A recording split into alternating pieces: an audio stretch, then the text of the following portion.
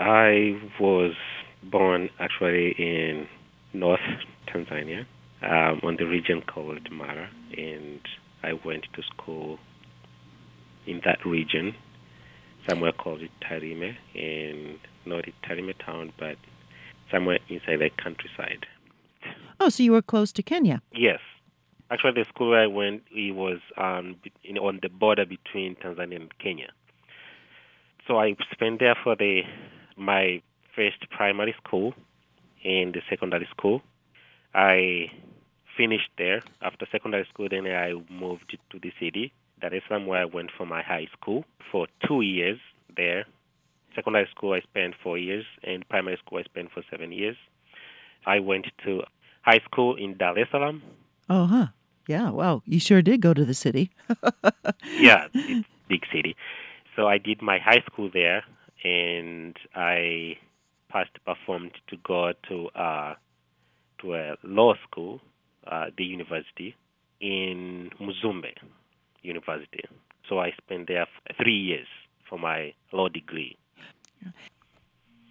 So after I went from my high school, to the university in Muzumbe, I finished my law, and immediately when I saw my brother came here to United States, I told him that I would need to come to do my master program in United States. So he said, all you need is just to perform well in your undergrad, and then we can try to follow the procedure to apply. So when he was here, he told me about the different kind of universities, the procedure on how to apply, the requirements, the GPA that they need. So I had to work over there to make sure that I meet those requirements. Is it common for people to come to the States to finish their education? No, actually, it's very difficult. It's not common, and it is very, very difficult. It's just, I would say, privilege to some of us, or blessed. We are kind of blessed to some of us to get that opportunity, because especially when to the family where I came from, there's no way that you can easily get an opportunity to come here. So after I graduated, I had to go and work I worked for the NGO that is Human Rights, Center for Human Rights, and then I worked at the law firm. I worked for the law firm about 6 months, and then I worked for for the NGO for about 1 year and a half. It's a human right, Oh, okay. legal and human rights center. It's a very big NGO there in Tanzania dealing with the human rights. You were an intern at a law office. What kind of law did they specialize in? The law office was generally about any litigation that we took. So I was doing some of what was on civil cases that I was dealing with, mostly I would say, and that was basically sometimes I was assigned to the land disputes, that if they have clients that were dealing with the lands. Oh, land Marriage, disputes. yes, and other contractual litigations that I had to attend. So there was kind of mixing. But when I was in a Legal and Human Rights Center, I was specifically dealing with the law, the human rights issues, any kind of violation with that, the land laws, the marriage, and other, because it was non-profit organization. So it was basically working with the poor, I would say marginalized people who cannot afford to hire a lawyer. Right, like our So it legal was aid. different kind of area. They will tell you to work on this, work in that, work in that. So that's how I used to receive those cases. Well, it sounds like it was good practice because you got a variety of topics and different Yeah, kinds of issues. yes, it really helped. So then tell me about coming to the United States and what kind of studying you're doing now. My plan initially was to come and start the human rights, and I appointed the University of Minnesota to come and do my master in human rights there, but for some reason, I was unable to get the scholarship on that university. So I had to go with this course that was very close to what I was thinking about, the social responsibility. So he told me about the University of St. Cloud here, and I had to apply. They have this program called the Master in Social Responsibility, of which it was dealing across all those kind of human rights, environments, and all of that. So I applied for that, and I was fortunate enough to get the scholarship too. So I moved here to United States in 2011, I'm sorry, early what's the name 2011, of the university you're at? St. Cloud State University. Uh-huh. I did my master program here in Master of Social Responsibility, and from there I wanted to get a doctorate, but by then I wanted to try to merge the social responsibility with my background in law. So I was seeking for to University of Minnesota because also they had the program which was called the social legal kind of program that they deal with society and law basically. I applied to it again. I get an admission, but the funding was not also sufficient. But I applied in multiple positions, and I applied also here at University. I St. Cloud State University. I applied on the education. Um, this one, my goal was connected again with the thesis which I was doing in my master program. So I said maybe I can get a doctorate in higher education administration, which will give me the tools to do research that can help me in the legal research when I'm doing my thing, my legal try to connect the law and education and society. All of those, combine those together. So I said, okay, I get the admission for this position. I mean, for this program and the scholarship too. So I took it. So my job was how to merge and make something that can make together the higher education, society, and the law in relation to Tanzania. Uh-huh. So Yes. your goal is to build civil society through curriculum such as social entrepreneurship and social responsibility, but matching it with training for legal training. Yes. Well, Yes. that's a tall order. That's fabulous. Yeah. And so now, where are you in this process? You're now close to defending your work? Yes. Right now, I am close to defending my work. I am waiting for my advisor to see my dissertation draft right now. Actually, this week I'm going to send it to him, and then I will wait to see. But my plan is to graduate this spring semester, May. Oh, so soon, right. Yes. So, let's jump right in. How would the country of Tanzania improve its curriculum to include critical thinking skills and social entrepreneurship, that sort of thing? The way that Uganda has done, they've built it into the curriculum. But this would be fairly new for Tanzania, right? To move from rote learning to critical thinking. Yeah. I haven't read much about Uganda, but basically, the history of our education is a little bit contributed with the socio-economic and I would say ideological development for the country in relation to the curriculum. Because Tanzania, after we gained independence in 1961, the government was focusing on the socialist kind of society that we have to rely on ourselves. Like everything was kind of a communal ownership. So the curriculum and the education in general was designed based on, we used to call them ujamaa, the kind of a villagization. Like we all live together. When we create the education, the curriculum was based on how these people can solve the problems from their own community. So the word Ujamaa. ujamal is Yes. So an idea of collective well-being. yes, like all together for our own, helping each other. Actually, it came into practice in 1967 when they declared the Arusha Declaration, So it was the kind of the policy that the government passed, and all the curriculum that need to be used at school, they have to match the line of Arusha Declaration, which was basically the socialism, the Ujamaa. So from there, that is quite different from the other country, I would say. But due to the economic and political and social issues that arise from I would say probably 1990s, there are some different kind of things that happen in the country, and these were included. There was a war between Uganda and Tanzania in 1979 and 78. There was also the economic hardship. There was invasion of the structural adjustment policy. So all of these situations or circumstances led to change the system of Tanzania and actually declined the Ujamaa socialization.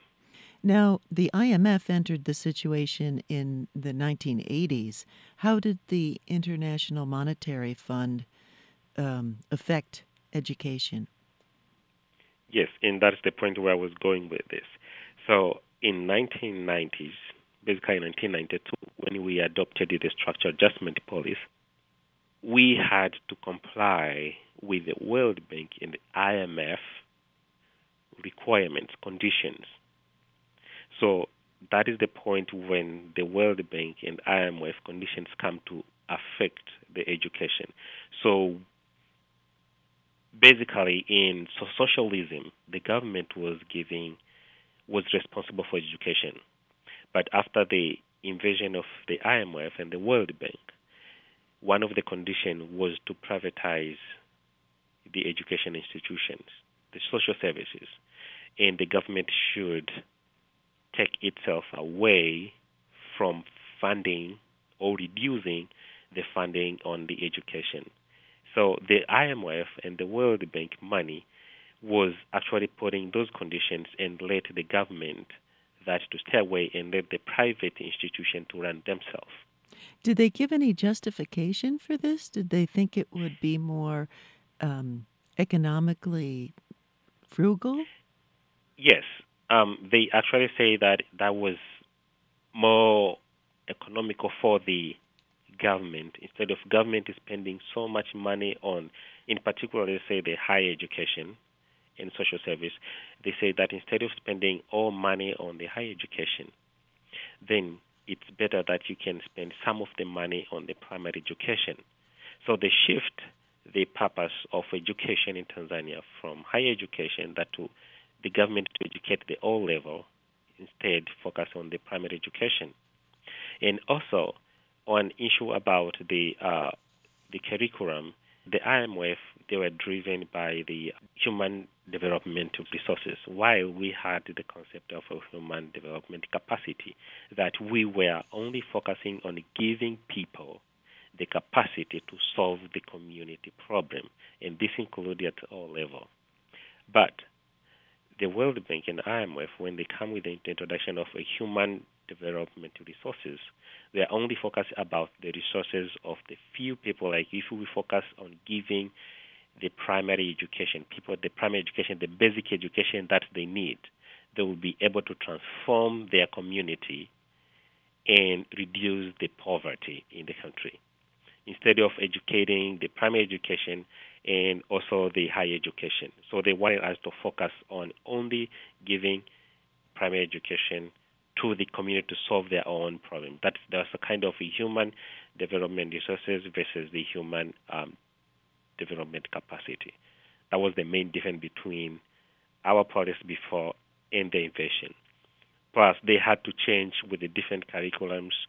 They had to intervene about the provisions of certain programs that we need to teach, because when they bring money, they will tell you maybe you need to use this money on teaching about AIDS, for example. That you need to introduce about teaching AIDS. It's not bad to teach about AIDS, but there are some other issues that we can also teach. But their money, they make a priority on the certain programs that you can teach. So they were really controlling things. They felt AIDS was important, so You must Yes, now concentrate just on that. So there was a lack of control within the country. IMF people decided what was needed in the curriculum. Huh. That's too yes, bad. that's what they're doing right now. They're controlling everything, and it was the same thing which was actually during the colonial education. I Hmm. just didn't go through that, but on the colonial education, it was exactly the same thing that the IMF and World Bank that they're doing now. But now they're just doing through their money because they have those financial muscles, then they can do it on what they want. Was the tradition of having higher education be the instruction be in English? Was that part of the colonial influence? The younger grades are still using Swahili, but then it switches to English when you get to higher education. Yes. Actually, they just passed another policy in 2015. Actually, it came into practice 2015. And it has been the long debate about the language that can be used in our country. But there is a reason that these funders, they put in there about using the English. Because my research is something which I'm actually doing. It's part of it that the use of English in our education, it's the continuation of implementing the new liberalism policies. It's still plant the ideas and the perceptions of our education based on the colonial regime that existed before. That means we use the books from Western countries. Some of the donors, they provide books, and those books come from their own country. They bring it there. We don't have the books in there. At the same time, if you look on the institutions that if they want to pass a certain, let's say if you're a professor, you want to write and publish something. When you publish, they will look where did you publish this? Which language did you use to publish this? How do they recognize that? So it's all part and parcel of their new liberalism projects. I call them projects. It's not a coincidence when they're putting this. So the language that we use, though the new policy say that you can either use Swahili or you can use English. But at what point can you use Swahili and English? The government didn't say. It's left to the discretion of the country. But we know that from primary education, we use Swahili. All of a sudden, from secondary, we use English, which has become the very problematic situation for students. Just like me, you come from very poor, I would say, school that we don't have enough teacher who know this English, and then all of a sudden you are told to go to secondary school and they want you to speak English. It must be an enormous challenge. At what age would children suddenly be asked to know English or to study in English? Before 2015 policy, the children were supposed to get into standard one at 7 years of age. So when they turn 7, they were supposed to go to standard 1. They go till standard 7.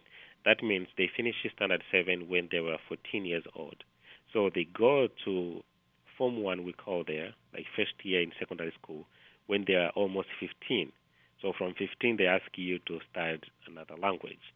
But now they change just a little bit. It's different, but it's almost the same thing because the student here started standard 1 when they are age of 6 instead of 7, which you used before. So you can see it's almost the same. But they didn't say that you cannot use English. But we know that the government school, they use Swahili. Only the private school, they use English from standard 1 all the way up. Oh, so the private schools are trying to close the gap a little bit. So when a 14 or 15-year-old suddenly finds himself studying in English, Yeah. is there a big dropout rate right there? Because that sounds like a big barrier to suddenly read and orally communicate in another language and not skip a beat in terms of the curriculum that they're learning. Yeah, there's a lot of different statistics about the dropping out and the passing and all of that, especially come to education in Tanzania. And there's so many factors that are contributing to that. So they haven't given out the specific factor that this dropout or the enrollment of secondary school was lower just because of the using English, because they're saying that they passed them based on Swahili. But if you look the students who were enrolled in secondary school, which is for 4 years, and you come later to look on those students who come to be enrolled in high school, there are few students who were enrolled in high school compared to those who started first year in secondary school. But we know that one of the challenge is English, that they cannot pass the secondary test because they are tested in English. They passed well in primary education because they were tested in Swahili. When it Ah, comes to secondary, they are tested in English. So their level to go to the high school, from secondary school to high school, is lower compared to from primary school to secondary school. And when you get to secondary school again, the passing it's even lower because the more they go there, there's so many factors. But one of the factors we know that there's somebody who go through that. I know how difficult it is from there to high school because one of the challenge is English. And there's one NGO try to explain about this, but the government is like lip tied. They cannot speak. Everybody, if you ask people, they will tell you that they want Swahili. If we put Swahili, people will pass, will do well in school. That we know that, but the government is hesitant to adopt. They're saying that we lack words. That's their main argument. that you That lack words? we lack Swahili words Uh in huh. many Like like vocabulary. vocabulary to teach in our language. So they're unwilling to do that, and for that, I know it's behind. For this, I know it's behind about the World Bank, IMF. There's so many things going behind there.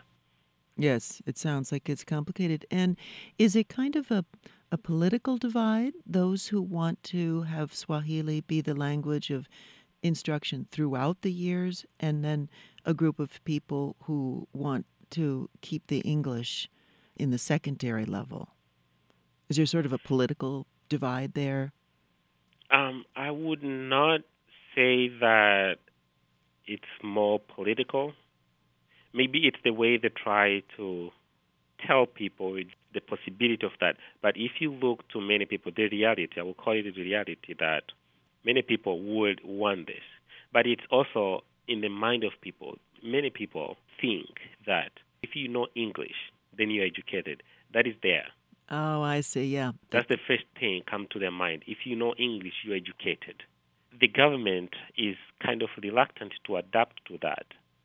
Yeah, it's almost a status thing, I guess, that you would gain more respect in status if you're speaking English. Oh dear, that's Yeah. too bad. Mm. So it's a little bit complicated when it comes to the language of instruction in Tanzania. So many research have been done, and most of the research they support about using Swahili. So the questions come why government is reluctant to adopt Swahili. There was so much pressure in 2006 when they started collecting the data for the policy that they come to publish in 2014. That's why you can use both language. They didn't want to say you can use English because the pressure from the people within the country, they wanted Swahili. So the government, they said, okay, instead of using just Swahili, they say use both language. Why they don't want to say that use only Swahili? That's why we say there's pressure. There are powerful people behind. And to me, these are the World Bank. I call them IFIs, the World Bank. So many people who sponsor education because even the policy that we pass, it is not that we pass that policy. They detect that policy. Yes, it's trying to come up with a quote solution that everybody will like, but it's not much of a solution, particularly if, as you say, the publishing is all dominated by English. If most books are published outside the country and then English books are used, that's going to be a barrier. Is there a movement to have more Swahili textbooks published? They haven't made any other like movement for people they want to publish in Swahili. because the books that we have, few people who are actually trying to publish books in Swahili. We have some of the books in Swahili for primary school, but we don't have books in Swahili in secondary school or high school. Only very few books in university. So the movement about publishing things in Swahili, even people, that cannot be done by the government. If people do that, they know that they cannot sell it, because if I publish my book in Swahili, let's say in mathematics for high school level, or let's say algebra, while I know that they were not going to use this book, because in or secondary school they use algebra in English terms. They test them in English. So if I publish my book in Swahili, explaining about the concepts of algebra, nobody's going to buy that book. So it even discourages the private people who want to publish books in Swahili. And it's Yes. unfortunate that the people, they haven't like pushed the government to publish books, because most of the books that are not published by the government, they receive as the donation, like from these donor countries. Let's say the programs about AIDS, for instance. So the books that we'll have there, when they use in school, they will come from other country that they've published. So they come and donate those books. Yeah. So you bring up the whole thing that the algebra, for example, the algebra exam would have to be also offered in Swahili as well as English to be able to. Oh, that's difficult. Are there published secondary books in Swahili from South Africa? How does South Africa solve this? There are some books that come from South Africa, but in terms of English, because we know they speak English. So there are some books like the university, they get in terms of either donation. They usually go through the Ministry of Education. Let's say Sweden's People Aid, there is American People Aid, there's Danida, this is Danish aid. So there's so many countries and organizations that they support the development. And part of it, when it comes to education, some provide funds, some provide materials, this like books. So whenever the government need a particular maybe books, their first assistance, they look to this organization, because people there don't publish. So it would take a government effort to change things, to get Yeah, only control government back. can change. Right. So the But the control government are tied also, because they're tied with the police.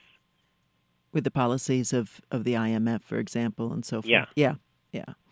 So to get control really of the curriculum, I guess the way would be for the government to step aside from the funding. Well, that sounds tough. Yeah, because when we get independence, we didn't have the budget or saving that, okay, now we get independence, we have this saving.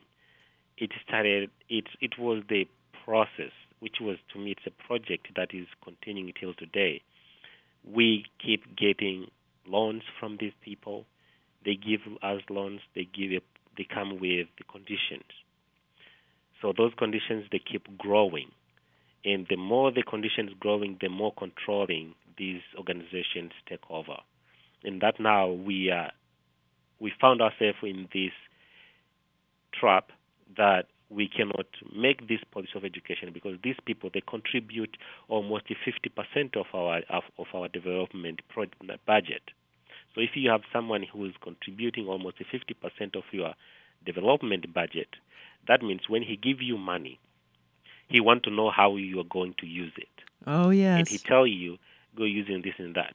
So in education, we will not say that, okay, I'm going to use this money in education. He sees, oh, for this one, I don't think this is important for now. I think you use this money on this area.